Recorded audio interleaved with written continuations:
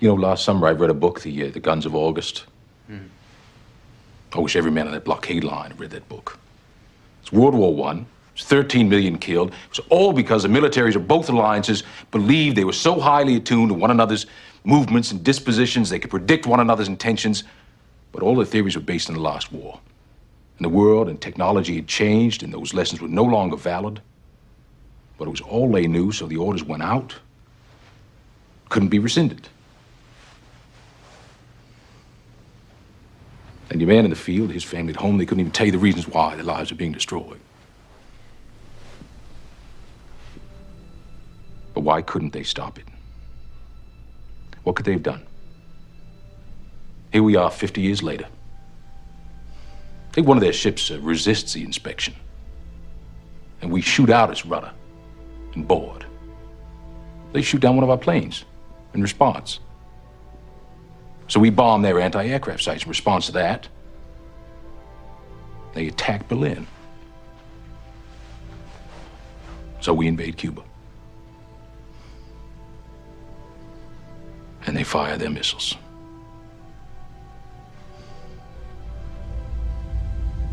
And we fire ours.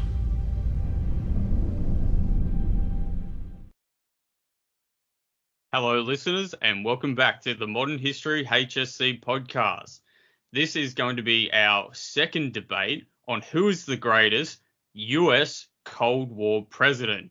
Now, for our US audience, I know that there is going to be some heated feelings about who is the best US president, and we're just a couple of Australian boys and girls which are going to be debating it, hopefully looking at this from an outside angle. So hopefully we do this particular debate justice. Today, my guests are Sam, Lachlan, and Tom, and they're all going to be revealing their pick as they go. And quite personally, I haven't actually made my decision yet, so I'm hoping from this discussion I can be swayed and knocked off the fence in either way. So I'm really looking forward to this discussion. I'm going to let the boys go through and give a little bit of a quick introduction and say who they picked. They won't go into too much detail straight away. They'll save that for the argument, and then we'll see how we go from there. So I'm going to start off with Sam. How you going, Sam? Yeah, not too bad. Hey, everybody, I'm Sam, and I personally will be focusing on Truman, who I believe to be the most influential president throughout the series of the Cold War. Cool, thank you. And Lachlan. Hi, I'm Lachlan, and I've picked JFK as the most influential president throughout the Cold War. Oh, very good. And Thomas. Hi, my name's Tom. We're going to have a bit of a 2v1 here because I've also picked Kennedy as the most influential US president throughout the Cold War. Ooh, okay, so we've got Truman, Kennedy, and I might have to. Again, I was actually not leaning towards those two people. I'm kind of on the fence for Nixon and Reagan. So I'm going to take Reagan, okay, as mine. I'm gonna get off the fence into that boat. But you guys are here to lead the discussion. So, Sam, you got two people coming up against you. So why is Truman the most influential US president in your mind? Well, for me, just looking at the facts, Truman seemed to have played his part in more like doctrines and laws and just events throughout the Cold War, especially in ramping it up in the beginning.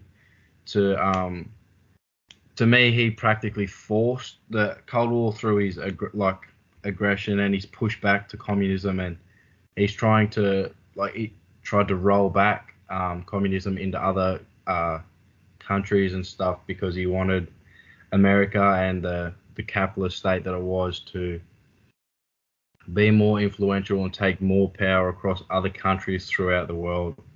So I think he personally had the biggest impact in the Cold War due to his attempt to influence other countries and roll back communism with force. Righto, let's have one of our Kennedy boys as maybe a bit of a rebuttal to that. So, Lachlan, what do you say to that?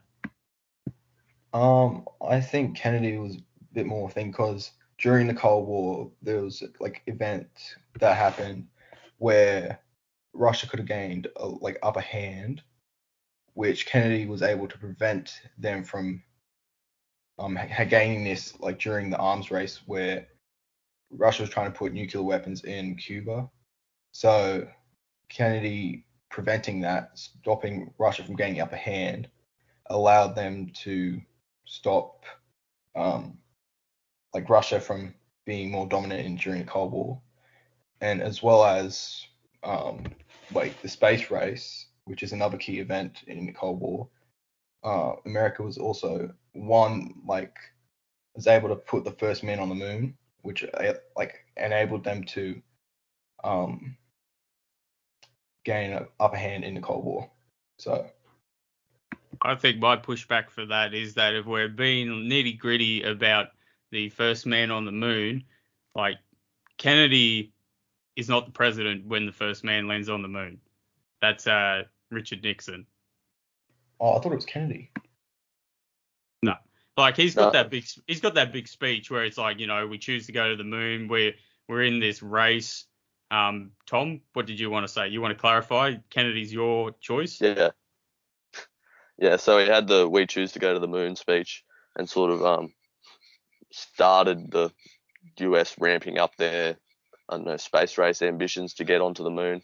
And I don't know, I feel like that was really important, like not just in the fact that they then went on to win the space race, but because of the fact that Kennedy was, putting a lot of money into it, and something we don't really see nowadays with presidents trying to like set goals beyond their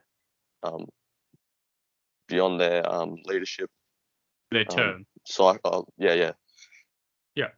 Sam, what do you reckon? So they're proposing brinkmanship, Cuban Missile Crisis, Kennedy coming in, ramping up the space race, and you've said that the most important part is right after World War II, America's the only country that has the atomic bomb. They're coming into Europe with the Marshall Plan. They're trying to contain communism. You think that's the most important? Yeah, well, personally, I think obviously the events that Kennedy took part in were big and they were impactful on the Americans, like on America. But without Truman's adoption of an anti-Soviet attitude, and without his force to try and roll back communism from other countries in the first place, I think the communism would have spread throughout surrounding countries, and it would have been a lot more powerful before Kennedy came into presidency. So I think without Truman, Kennedy would have had a completely different ball to figure out and to fight back. I think it would have been, other countries would have grouped up and become too powerful for America to single-handedly take on. And that's why I think Truman, with his the stuff that he did and the establishing of the stronger military and stuff for America, I think that gave them the upper hand in the long run. Yeah, so you're sort of saying that by, I don't know, his impact on the sort of Cold War tensions and the geopolitical tensions and the tensions between the two economic systems, he sort of set up the whole Cold War and made it what it was. Yeah, so I think his creation of the anti-Soviet policy with the Truman Plan and the America's choice to send supplies to East Berlin just after the war against the Soviet blockade, those particular tensions allowed the eruption that we now know as the Cold War.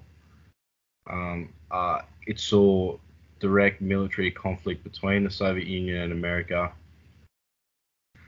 However, because of the American policy of containment, the Cold War saw several proxy wars. And I think, like with the Korean War, the Vietnam War, were all large events, impactful events throughout the Cold War. Right. Can I just throw in a question? So, Truman, Berlin airlift. could have ended up in World War III very easily. All his generals were saying you just have to go in, and he's negotiated a non-violent approach and avoids World War III. Kennedy, Cuban Missile Crisis. If you've watched the film 13 Days, you know that all his generals, again, want to invade Cuba, and they're happy to push it to the very brink of, let's see if the Russians back down if we're aggressive enough. And they come up with the blockade instead. Who, I guess, came up with the best solution for avoiding World War III? Kennedy or Truman? Well, I'd probably say Kennedy because, I'm sitting in that way. And I guess by negotiating with Khrushchev and I guess, agreeing to take missiles out of Greece and Turkey and stuff in return for the missiles being taken out of Cuba and sort of agreeing to give Cuba its freedom without the fear of invasion from the United States again. He sort of allowed a bit of a bit more breathing space between the two, because I'm pretty sure they had about a 30-minute wait between missiles from, say, Moscow to the United States and from the United States to Russia. But with missiles in Cuba, it was reduced down to like 5 minutes. So there was a lot of tension there. And his resolution sort of allowed a bit of peace. And on the other side of that, also sort of set up the Sino-Soviet split because of the fact that Mao Zedong was then displeased with Khrushchev for not pushing for harsher, terms to their negotiation as well. See, what do you reckon? Do you think Cuban Missile Crisis is a bigger, I guess, knife edge sort of scenario compared to the Berlin airlift? I mean, like, the Russian army is still all in the center of Europe. This is only just very recently after World War II. You've got like massive land armies just sitting there ready to go. And the Americans have the atomic bomb. Yeah. Look, I see where Tom's coming from with the Cuban Missile Crisis, with the tension only being 5 minutes away. It is pretty scary for a president. But personally, I think that Truman, with these growing tension with the Soviets, the airlift was just most impactful, I think. Like, I understand it, looking at it of the sense of total world destruction, obviously, maybe the Cuban Missile Crisis, if nukes and stuff would be let go, like, it could have completely wiped out whole countries. But in looking at it at a timeline perspective, Truman and the airlift just put pressure on Berlin and put pressure on the rival countries around them to show that they were still top dog, they were still like the most to be feared, and obviously they had the upper hand of the nuclear bomb or atomic bomb already. So yeah, that's what I reckon. Lachlan, what do you think? You sticking with Cuba? Yeah, I'm sticking with that. I just feel like during Kennedy's reign, like, there's a lot of tension, and like he was able to like lower it, like, because like with the Cuban Missile Crisis, if they were to launch it, they would, like as Tom said, it would only be like a matter of minutes, so they would not have been able to like respond enough to like have a retaliation. Therefore, Russia would have won. So there's so much tension built up from that, and with them being able to agree to terms, I feel like Kennedy was able to lower the tension, which sort of had some sort of impact on the Cold War, like had a significant effect. The Berlin Wall. Kennedy doesn't push back on the construction of the Berlin Wall. In fact, he's quoted as saying he prefers the Berlin Wall to a war. The Berlin Wall stands out as an important, I guess, scar or symbol of the Cold War, basically to the very end until it's torn down under Reagan. Do you think this diminishes or improves Kennedy's, I guess, impact in him not pushing back on like the construction of this wall? What do you think, Tom? Do you think that downgrades his position? Do you think that's strategically like a great move or a necessity? I don't know. It was probably a all right move and a lot of a necessity too, because of the fact that they were sort of coming a lot of issues between the US and Russia were coming to a head in Berlin there, and sort of the thing I see as like the reason I see Kennedy as being sort of the best leader throughout the whole of the Cold War from like the US side is the fact that he sort of, you have the Cold War ramping up before Kennedy, and sort of Kennedy sort of also then the first person to sort of start trying to negotiate peace, and he's quoted for saying that the peace of all nations or something is the responsibility of all nations, and that leaders are now willing to talk about peace for fear of getting destroyed or whatever. So he's sort of the first tipping point where everyone starts to go into détente and whatnot and negotiate peace, while also he's there trying to also give America the edge with the space race and the arms race, and getting the first man to the moon and that sort of thing. So yeah, I don't know. I just feel like he's trying to engage in these other forms of sort of competition, like the space race, instead of engaging in the conflict with Russia. And the Berlin Wall sort of suggests that, as well as the fact that he's also now trying to sort of head towards peace in a way. Sam, what do you reckon? Not pushing back on the Berlin Wall, good thing, bad thing in the end? Yeah, look, I think probably at the current time it was a good thing, because it obviously did put them into the beginning stages of détente, and the tension started cooling off between the Soviets and the Americans. But probably if it wasn't Kennedy in that position, I reckon obviously events would have been a lot different if it, say, was Truman or the future president in Reagan. I think we could have seen a third world war break out, and it would most likely have been pretty devastating.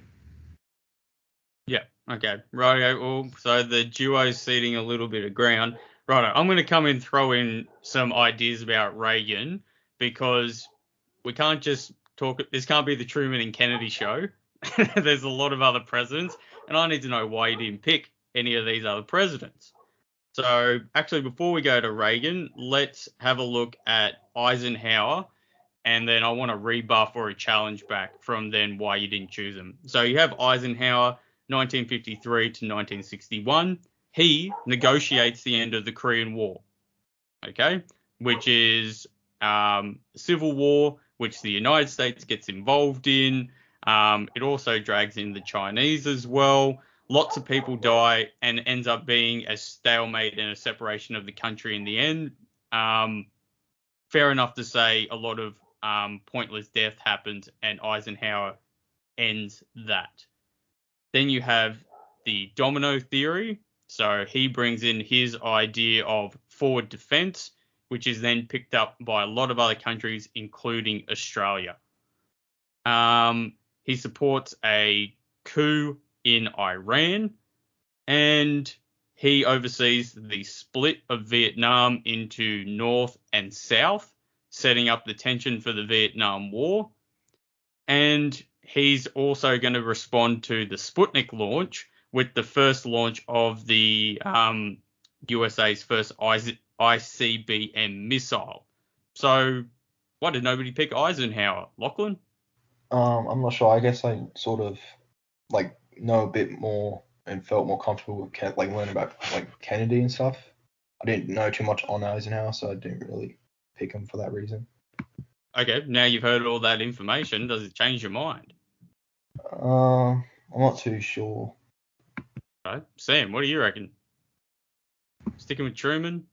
Yeah, I'll probably stick with Truman. Look, with the facts, behind Eisenhower. Like, he did have the forward defense in domino theory, and he was also against communism. But I feel the events he took part in weren't as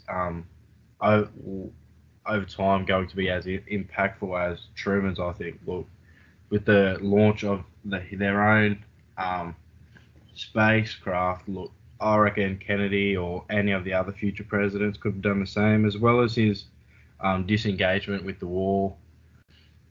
I think any president with a brain could have seen what was going on there, and some may have pushed harder to try and get more troops in, or appointed more funds and resources to the military to be more powerful, or some may have pulled out before it even got to the stage of lots and lots of death in there. So I just think while he did play a certain role in some key events throughout the Cold War, I just don't think he was as impactful as Truman or even Kennedy.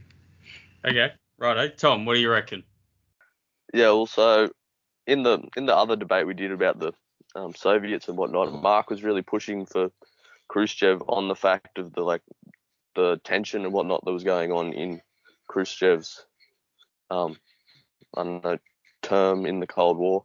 And so on the other side of that, whilst I didn't really agree with Mark about Khrushchev's side of it, I feel like Kennedy had a lot of impact and sort of led to a lot of victory for the United States in that part of the war, and still it still had the same tension as what Mark was talking about, and things like the fact that there was this constant fear of mutually assured destruction.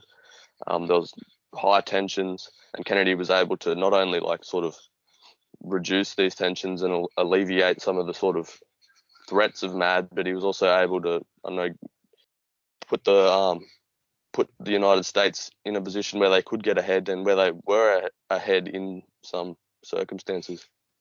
Rightio. So, LBJ, Lyndon B. Johnson, Kennedy's been assassinated, and now Lyndon B. Johnson's going to take over. He's then elected properly with a very large majority. He's a very seasoned statesman as well, and he's more focused on domestic policy, to be honest, which his major push for the Cold War would be a escalation in Vietnam. Now, he doesn't escalate in Vietnam thinking that he wants to win, he wants to be there longer, because the advisement of his military advisors, under Robert McNamara, who had great success in the Cuban Missile Crisis, was, look, just go in hard. We've been pussyfooting around in Vietnam. We've got 16,000 soldiers. Ramp it up to 500,000. Start a massive bombing campaign, and these communists are going to give up. And then you can focus on your Great Society sort of program. So that's bringing in Medicare for the first time. He did a lot for civil rights, because America's also got its own civil rights sort of tensions with Martin Luther King and Malcolm X going on at the moment. So do you think this choice that LBJ makes, because we know how Vietnam goes, it becomes America's scar on history for its reputation. Do you think that this decision had a huge impact on America during the Cold War, that it's Yeah, I'll start there. I think LBJ was. I thought when he got elected into presidency was at a time of extremely high tension and distraught due to the death of Kennedy not being long before him. So I think he was kind of put in a position where it was he probably wouldn't have the overall support straight away from all the American people. So I think that's why he created the containment theory, although they obviously didn't want to allow other countries to be influenced by communism, especially Vietnam, and they didn't want to obviously lose that war. But I think the time he was in was a more focused on improving America itself and the laws and stuff going on in America, instead of like these other presidents who were mainly focused on outside communism and communism, especially in Russia and surrounding countries like that. So I think he came in and he did something I don't think other presidents would do. So to be fair, he was good during his presidency, but I don't think he was most influential when looking at the overall events of the Cold War. I would agree with you. That's why he wasn't high on my list, like, either. That, like, he's a good domestic president. Foreign policy is kind of like what we're talking about for the Cold War. Though Vietnam sticks out as a really important point. Lachlan, do you think this choice for Vietnam and then obviously the major implications that come from it, does that change your opinion at all, or are you sticking with Kennedy? Sticking with Kennedy because well, we also have Vietnam they ended up losing, so I guess it didn't really work out. So I don't think he had that much of an impact as he would have liked. So I'm just gonna stick with Kennedy. Yep. And again, it like impacts like opinion neutral. You know what I mean? When we hear it in a question, it's not like impact like good or bad. We're just like most important impact or the scale of the impact. So Tom, what do you reckon? Yeah, so I feel like, in my opinion, the whole Cold War is more about, the knife edge tension and that sort of thing. And while the proxy wars and stuff did sort of, I don't know, are sort of memorable and popped up a lot, it's not really the whole gist of the Cold War, in my opinion. And so I feel like LBJ just, I don't know, tried to focus too hard on the proxy wars and didn't realize that all the other little sort of political sort of foreign policy tensions and whatnot that he had to focus on. Whereas with, say, Kennedy, he really understood that it was more about, their leadership on the world landscape and their ability to negotiate with one another for advantage and whatnot. Okay. And it was more a show of power than power and sort of, I don't know, how each nation was able to handle tensions placed on them by the other nation rather than simply just a traditional war. Righto. Nixon. So Nixon, again, I think we've established he's probably not responsible for the moon landing. He gets to come in and he gets that like little prize. He's also, I would give him the prize for perhaps being the most influential in détente. Him and Kissinger, and his starting up with the SALT Treaty, so that's the Strategic Arms Limitation Talks, anti-ballistic missile treaties. He does a masterful job in playing the communists off each other.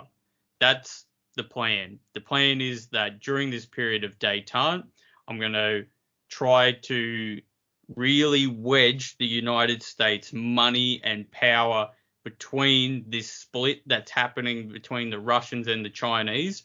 And that's what you have with, Nixon being the first US president to go and meet with the People's Republic of China.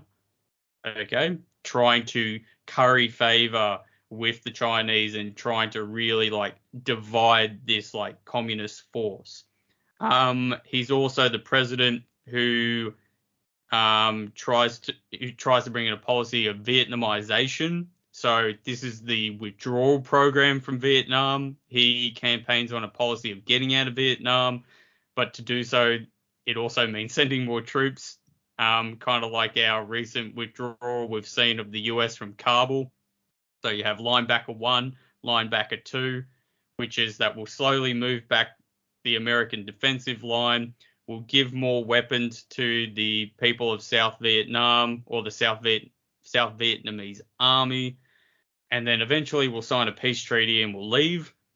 And then eventually then you have the fall of Saigon, and then you have all the images of people just trying to get out and pushing helicopters off aircraft carriers and all that sort of stuff, and it's just chaos. So they get out, but very similar to what we're seeing in the present day. You have the Arab-Israeli war that's happening as well. So America decides to side with Israel in a Middle East conflict, which has its ongoing implications, because then the producers of oil in the Middle East are going to be like, oh, okay, so America's not with us, they're against us, and we basically have their throat in our hands when it comes to oil, so we're going to squeeze this, and this can then have a flow-on effect to a recession that's going to impact the United States.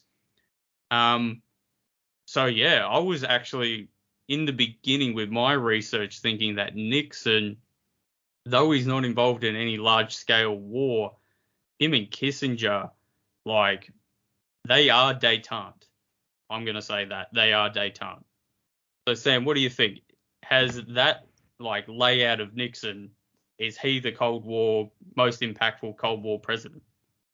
Yeah, 100%. I agree with what you're saying there with détente and how him and Kissinger are détente. And with all the facts you just told me there, I think depending on the perspective you look at it, obviously when I come into this, I looked at it as who had the most influential, like, laws and established, like,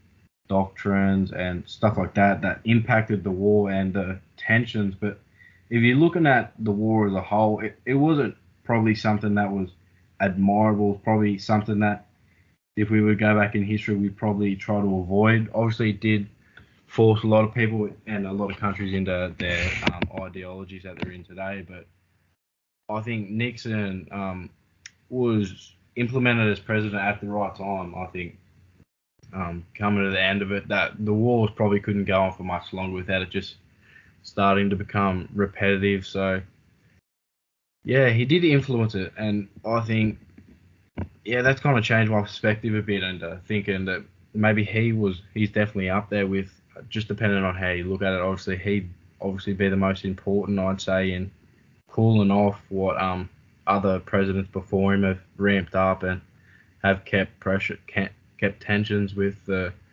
opposing countries of communism. So yeah. And again, I will cede, obviously, that Tom brought out a good point that, I think Nixon's on the dovetails of what was started by Kennedy, okay, in leading to détente, but I will still stick with my statement that I think Nixon is détente. Lachlan, what do you reckon? Has it changed your mind at all about Kennedy? So you're coming in with, it's like brinkmanship is the knife edge, and I do not disagree with that at all. And I don't think anybody here, does. But détente, it's the cooling off period, and it's showing America can be smart and not just like a big dumb land army. So what do you reckon about that? I'm actually feeling a bit conflicted now that you've said all that, because I actually agree 100% with that, of how they've cooled it off and like the tensions in the light were lowered. Yeah, I actually agree. So I'm not too sure now, like, who to pick from, because I feel like Nixon is now definitely up there. Okay. Tom, what do you reckon? Yeah, I'd say Nixon is up there now too. He doesn't quite have the sort of, I don't know, space race and arms race sort of, I don't know, attributes, I guess, and circumstances that Kennedy had. But he does sort of build that détente, that feeling of détente, and bring about a bit more openness and freedom and sort of easing tensions. And I guess that was really, I don't know, beneficial to the American side of the Cold War, because over this period you could sort of see that Russia was starting to sort of, I don't know, break down a little bit. Their alliances and whatnot with China were breaking down, their foreign policy was breaking down, their economy was sort of falling to pieces. And I don't know, the Soviet Union was falling from within throughout this sort of period in time. And so I guess that was probably a good call on Nixon's part to sort of let them go through all this stuff. And I feel like, I'm still conflicted between Kennedy and Nixon, and maybe Kennedy's leadership might be a bit stronger if he hadn't have been assassinated and he had been able to, stay in power and do a bit more things. But you really put a good argument forward for Nixon being the most influential US president in the Cold War. And it's interesting. They got parallels that Nixon and Kennedy competed against each other, and Kennedy won, like originally. So Nixon could have came in a lot earlier, and then you would have had a Nixon as president during the Cuban Missile Crisis. And at the same time, Nixon might have done a lot more in continued daytime if he didn't have the Watergate scandal. But I wouldn't say the assassination is solely Kennedy's fault. I don't think it was his influence to get shot. Rest in peace. Though Nixon, that was his choice for the Watergate scandal. And if you're not familiar with the Watergate scandal, it involved him sending members of his Secret Service to spy on his opposition. That was found out about. President in this day and age, I will preface, the belief was that they are not above the law. So it wasn't like, kicking and screaming. Nixon's like, I'm not going to leave the White House. Like, my opposition are crooks. The bloke fell on his sword. Like, yep, caught me out. I've got to set a good example for the American people. Got on a helicopter and left. And then his Vice President Ford, which nobody remembers, which we're not even going to talk about, takes over. And then you have Jimmy Carter. Again, Jimmy Carter doesn't stand out a lot in the spotlight, but here's my argument for Jimmy Carter. So Jimmy Carter is more focused on human rights during his presidency. He's also focused on trying to modernize America. So he's the first president to put, solar panels on the White House. He is looking to reduce nuclear arms, focus on global poverty. However, a bit hypocritically, he doesn't focus really on the areas of the globe that the United States has secret operations involved in. So he's happy to point out other areas where there's human rights violations, not the areas where America perhaps could be doing something. He signs the SALT II agreements, and he gets involved in starting America's sort of support for the Afghanis, because now this is the point where the Russians are getting involved in their own version of Vietnam with the Soviet-Afghan war. But then Jimmy Carter's presidency goes to hell in his last couple of months because he has to deal with the oil crisis. So this is where Nixon's, I guess, choice to support Israel comes back to bite America. So you have an oil crisis impact the United States. This increases the cost of everything. The cost of gas causes a recession in the United States in the 80s, like huge amounts of inflation. So this is just bad, really bad for the average person. And at the same time, you're dealing with the Iran hostage crisis at the end of his presidency. So you have 52 Americans are taken hostage in Iran, basically calling for the death of them. Okay. And then Jimmy Carter tries to send in special forces to try to extract these 52 American civilians, and that fails spectacularly. So he's a man who comes in with ideals for changing America. There is a lot of points that he did achieve. He is recognized today as really contributing to human rights. However, the end of his presidency is just filled with failures, things that he couldn't solve. So what do we reckon? Jimmy Carter, is he worth a mention on this list? Sam? I think to some extent he is, yes, but his overall impact, I don't think, is enough to look at him as a severe threat to the most influential in the Cold War. That's fair. Lachlan, what do you reckon? Did I convince you? I didn't feel like I was convincing myself. Yeah, I don't know. He just, it didn't sound like he had much influence. So no, I don't think he classifies. Yep, Tom. Yeah, he just sounds like a bit of a in-betweener sort of. like Brezhnev in the Soviets, like just a president that came between some of the more influential ones. And we've got Reagan. So Reagan, our president we have who gets all the kudos for ending the Cold War.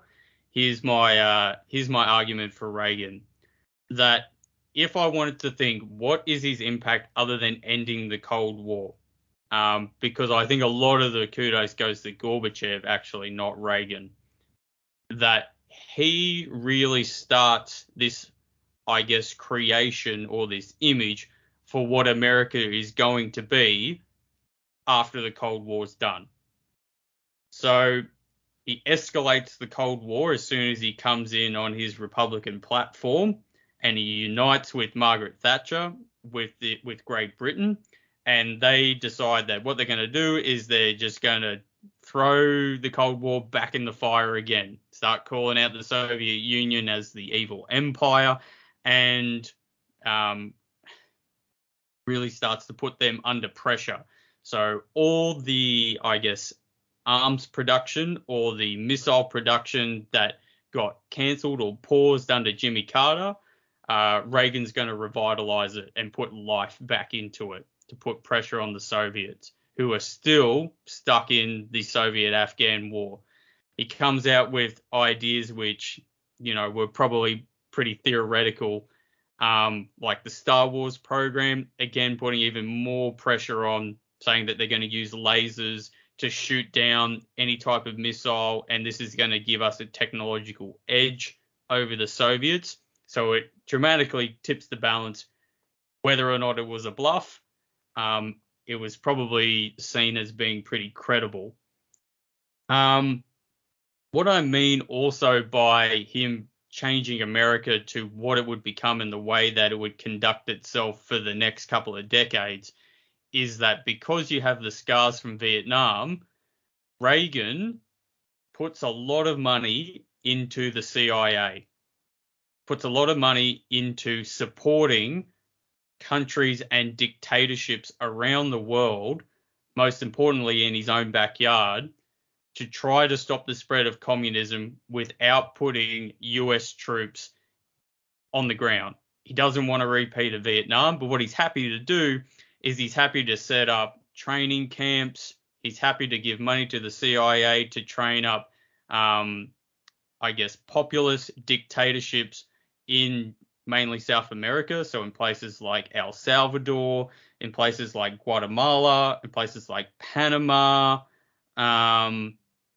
the Iran-Contra scandal. So there's this evidence coming out that the United States in a backdoor sort of way is giving money, is receiving money for selling weapons to Iran right after the Iran crisis that has just happened with the hostages. But this is just going to be I think a bit of a change of pace for the United States as well. So that's, I guess, my case I'm putting forward, that not only does he set up the ground for ending the Cold War, which is a huge impact, which it just comes at the right time, he also sets up the playbook for what America would become for the next couple of decades, which is covert ops, not boots on the ground, I guess, until you have the war in Afghanistan. Did I change anybody's mind on that? Yeah, I personally, I reckon what you just said there is Reagan did. He came in and he sparked new life into the Americans, which they hadn't seen with the few prior presidents who had just gone past, as they were more focused on like cooling down, which a lot of American people might have find disrespectful or maybe not like American culture, because obviously throughout the beginning of history they like to be involved in wars, they like to be dominant and be feared by other countries. So I think obviously you said that he can be credited for the ending of the Cold War and the escalating of it when he first comes into presidency. So yeah, I think personally he's definitely up there and the most impactful, especially when looking at the end of the Cold War and America's time in involvement in the war. Lachlan, what do you reckon? Did I change your mind, or are you sticking with Kennedy? I'm definitely gonna have Kennedy, Nixon, and Reagan up as my top three at the moment, but I'm just trying to figure out what to pick from out of those three because they all had like the most like influence and impact out of all the presidents during the time period of the Cold War and all that. Yeah, same dilemma I'm in. Tom, what do you reckon? Can you come in and maybe shed some light for people who are a bit on the fence at the moment for Kennedy, Nixon, and Reagan? Are you thinking in any sort of particular way? I think I've got a bit of a rank going. I'd say first Kennedy, still close second would be Nixon. I don't know, third and fourth sort of region would be Truman and Reagan, just because I don't know Reagan's period had a bit of an impact on the Cold War and whatnot, but I feel like it was a 60% Gorbachev, 30% Reagan, and 10% like crises in like Berlin and with the nuclear reactor. I'm gonna have to say that I can't remember the name, but Chernobyl. Yep, there you go.